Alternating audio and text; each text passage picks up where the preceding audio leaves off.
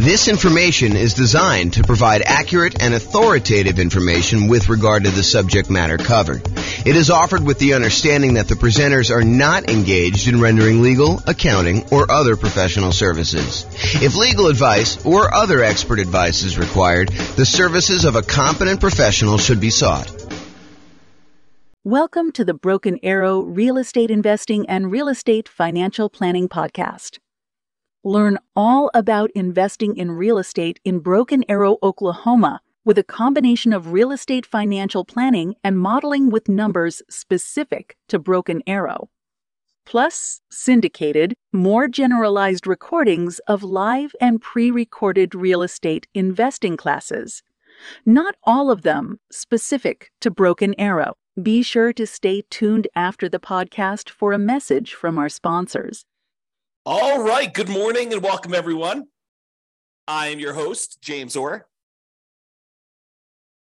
And we have a very short class today, although I have a typo in the title thing here. Add a little space there. So we got a very short class today. So prior to this class, we've covered a very wide range of all the different financing options for real estate investors. We've done a class on nothing down financing options. We've done a separate class on low down payment financing options. We've done a separate class on all the conventional financing stuff. We've done a separate class on portfolio financing. We've done some classes on creative financing. Today, we are going to cover a very short overview, a 101 introductory kind of like perspective on commercial loans.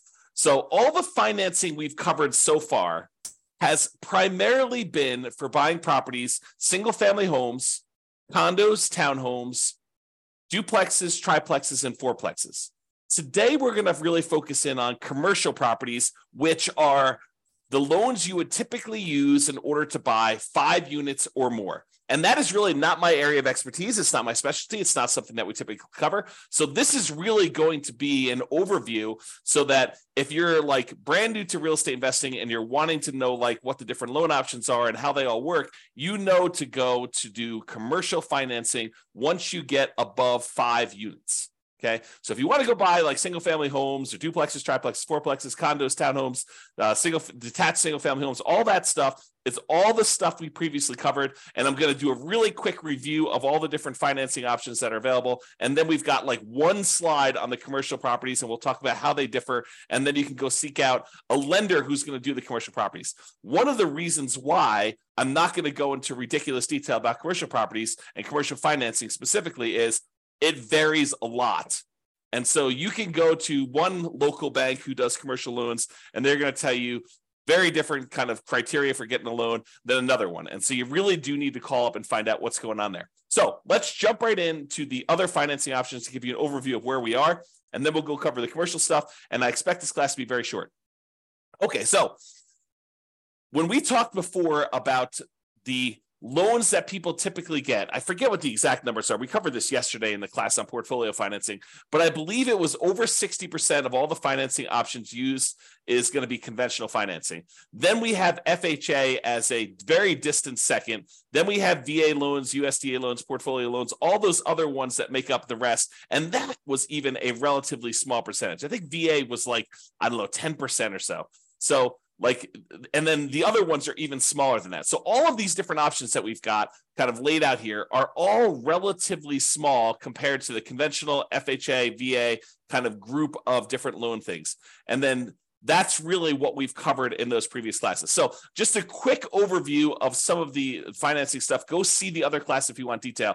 But conventional financing is typically used single-family homes if you want to use the low-down options, and that's usually for like people that are doing house hacking or doing the nomad strategy. And that's usually 3% down for your first one if you want to do like the home ready or home possible loan, and then 5% down if you're going to do more than one. So if you're going to do the nomad strategy where you're buying a property, moving in there as an owner occupant, living there for a year or until you save up your next down payment, it's a minimum of a year, and then converting the previous one to a rental, buying your next one again with 5% down.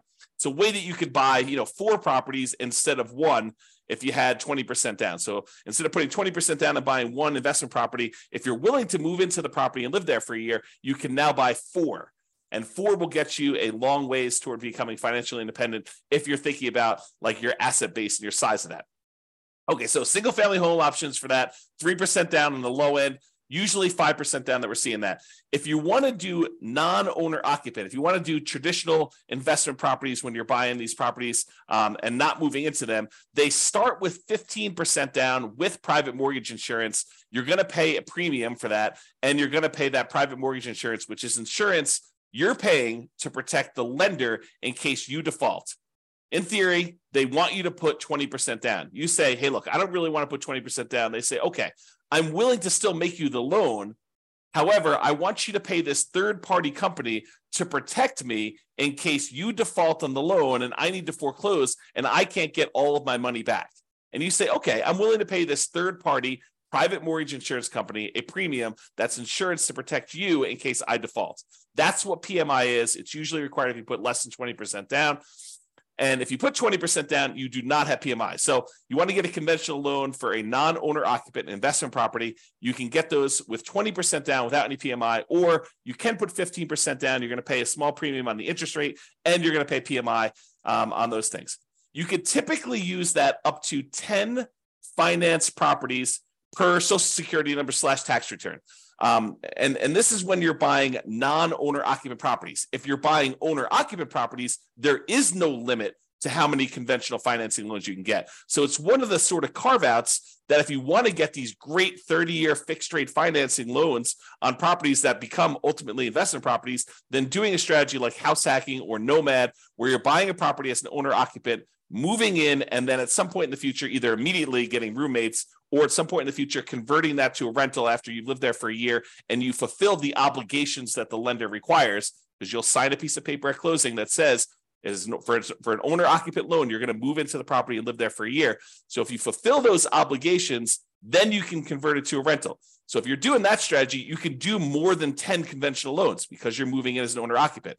If you're doing these and you're buying investment properties and you're not moving in, you will be limited to 10 as of right now, and this can change over time, but 10 conventional loan spots that you could use up to do that. And it's not just 10 conventional loan spots.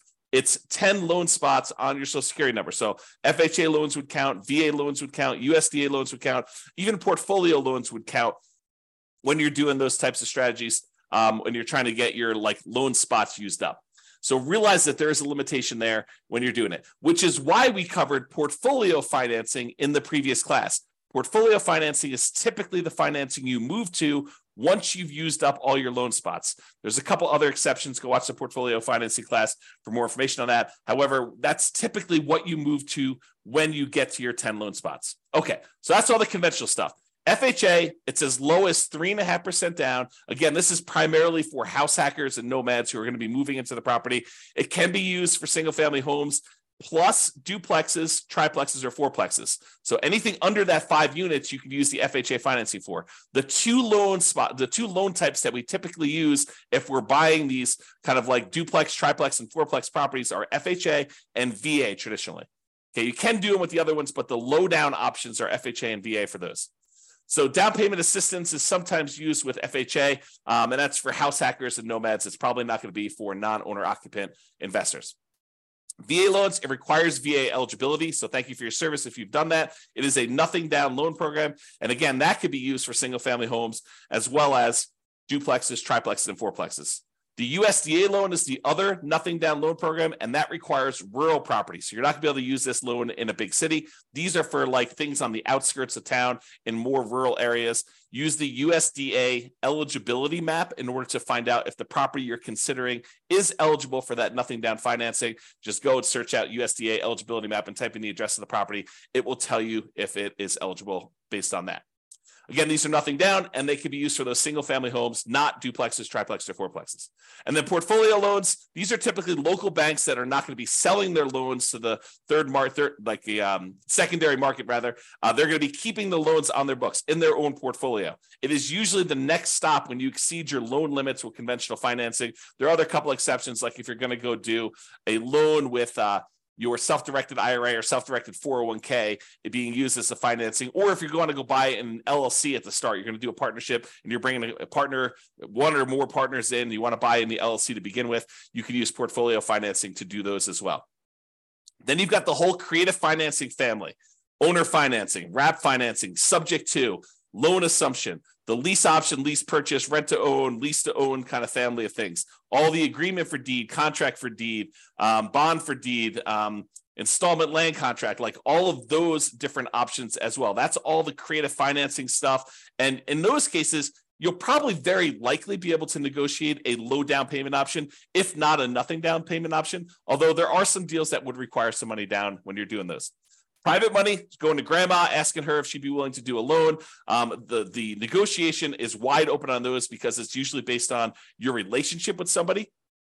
And the quality of deal can help, but it's primarily your relationship with grandma that determines whether or not that is going to be a good loan for you. And then finally, hard money loans. Those are people that are in the business of loaning money on real estate, very likely be able to negotiate a low down payment, or in some cases, a nothing down loan option. In those, it's usually based on the quality of the deal. A lot of times you'll hear 70% of the after repaired value is the maximum that they'll loan based on those. It is generally commercial properties only. So with hard money loans, you're probably not going to be able to use those as a nomad or house hacker. It's usually only for commercial loans. That's usually because the hard money lenders don't want to deal with the consumer loan lending laws. Okay, so that is an overview of all the different things. And you'll notice that these are mostly dealing with single family homes, condos, townhomes, duplexes, triplexes, fourplexes in some cases, but it usually doesn't deal with 5 units or more. Although you could argue that the private money and hard money and creative financing ones, those could also be used with some of these commercial properties. However, commercial properties are typically 5+ units, and some banks may do some kind of more unusual things like do commercial loans across multiple single family homes, condos, townhomes, duplex, triplex, fourplexes. Well, they'll do like a blanket loan over those. Some of the other interesting things about commercial loans is they typically don't count as part of your 10 finance properties for conventional. So it usually is not one of your loan spots if you're thinking about it that way. Another interesting thing about commercial properties, a lot of times when you're doing these other loans, they're going to require that you buy them as an individual and personally sign and personally guarantee the loan. So you'll go buy a property and you'll do conventional financing. They're going to have you personally sign, and you're not going to be able to buy an LLC. Not going to get into this discussion here, but sometimes people will buy the property, and then as soon as they own the property, they will go meet with an attorney, get proper legal advice on how to do this, and then they will deed their property into the name of an LLC. There's some weird things that happen with that as far as like your ability to do that without the lender being able to call the loan due. Not that they will, but they are able to call the loan due. But you'll want to get advice from an attorney on that. It's a gray area to say the least. However, when you're getting a commercial loan, you could usually use the LLC directly to borrow.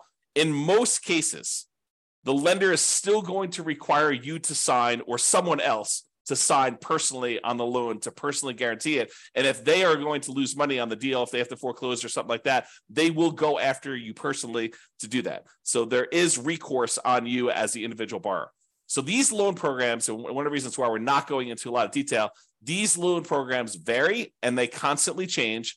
It's sort of like the way I think about it is all the traditional consumer-based loans have very strict standards and very rigid rules in place to protect the consumer. However, commercial financing is sort of the wild, wild west. All the rules and everything can vary. They're kind of like setting up what they can do there. And so realize that if you're going to go do commercial financing, just go in eyes wide open and realize that the programs are not standardized and that you'll likely have that. I would also point out that most of these loan programs, this comes some exceptions in here, but most of these loan programs, one of the advantages of getting these is that they are 30-year fixed rate financing.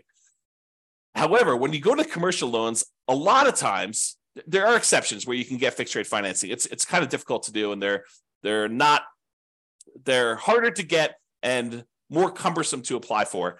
But most of the commercial loans you're going to run into are going to have some type of adjustable rate mortgage and usually have some type of balloon payment where they may have a 20-year amortization where you're paying off, you're making payments on the loan as if you were going to pay off the entire thing in 20 years. However, you usually have like a 5-year balloon or 7-year balloon or a 10-year balloon or 5 years with the right to renew one more time with an adjustment to the interest rate for another 5 years. So all these kind of like things vary. So even though that has a kind of payment period over 20 years, realize that you may have to pay off the entire loan or refinance it within 5 years or 7 years or 10 years. Again, these programs vary and they're all over the place.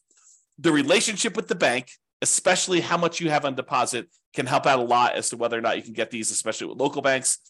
The underwriting depends on the guarantor, the person who is signing and guaranteeing the loan, and the property itself. And then there are other requirements such as providing financials to the bank each year.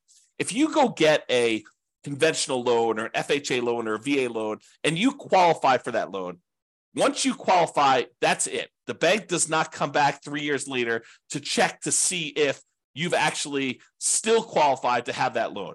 Once you qualify, you're in and you're golden. That is not the case with commercial properties. With commercial properties, they will want you to provide financials to the bank every X period of time. I've seen mostly years. So every year they want you to come up with updated financials, and they want to make sure that you still qualify and can still get that loan. And if not, they may actually start foreclosure process. Okay. There is a relatively famous, I'm not going to mention it by name, author of real estate investing books, an investor who tells the story of the bank calling their loan due during the downturn. They just said, hey, your financials look weak because all these property values are kind of compressing. And, we feel a little bit nervous about stuff. So we actually are going to go call the loan due. You have X number of days in order to pay this complete thing off. And that happened during the downturn. If you're not prepared for that, that could be a problem. So realize commercial properties are very, very different. All right. So that's it. That's the 101 version of commercial financing. So if you're looking to buy single family homes, condos, townhomes, duplex, triplex, fourplexes, you can use the traditional financing we've covered in previous classes. However, if you're looking to buy these commercial properties, 5 units or more, or any type of industrial properties, then you're going to probably want to look at commercial financing. You're going to want to seek out a commercial financing lender. Go talk to either local banks or find a commercial loan broker who can help you shop out and price out different options there.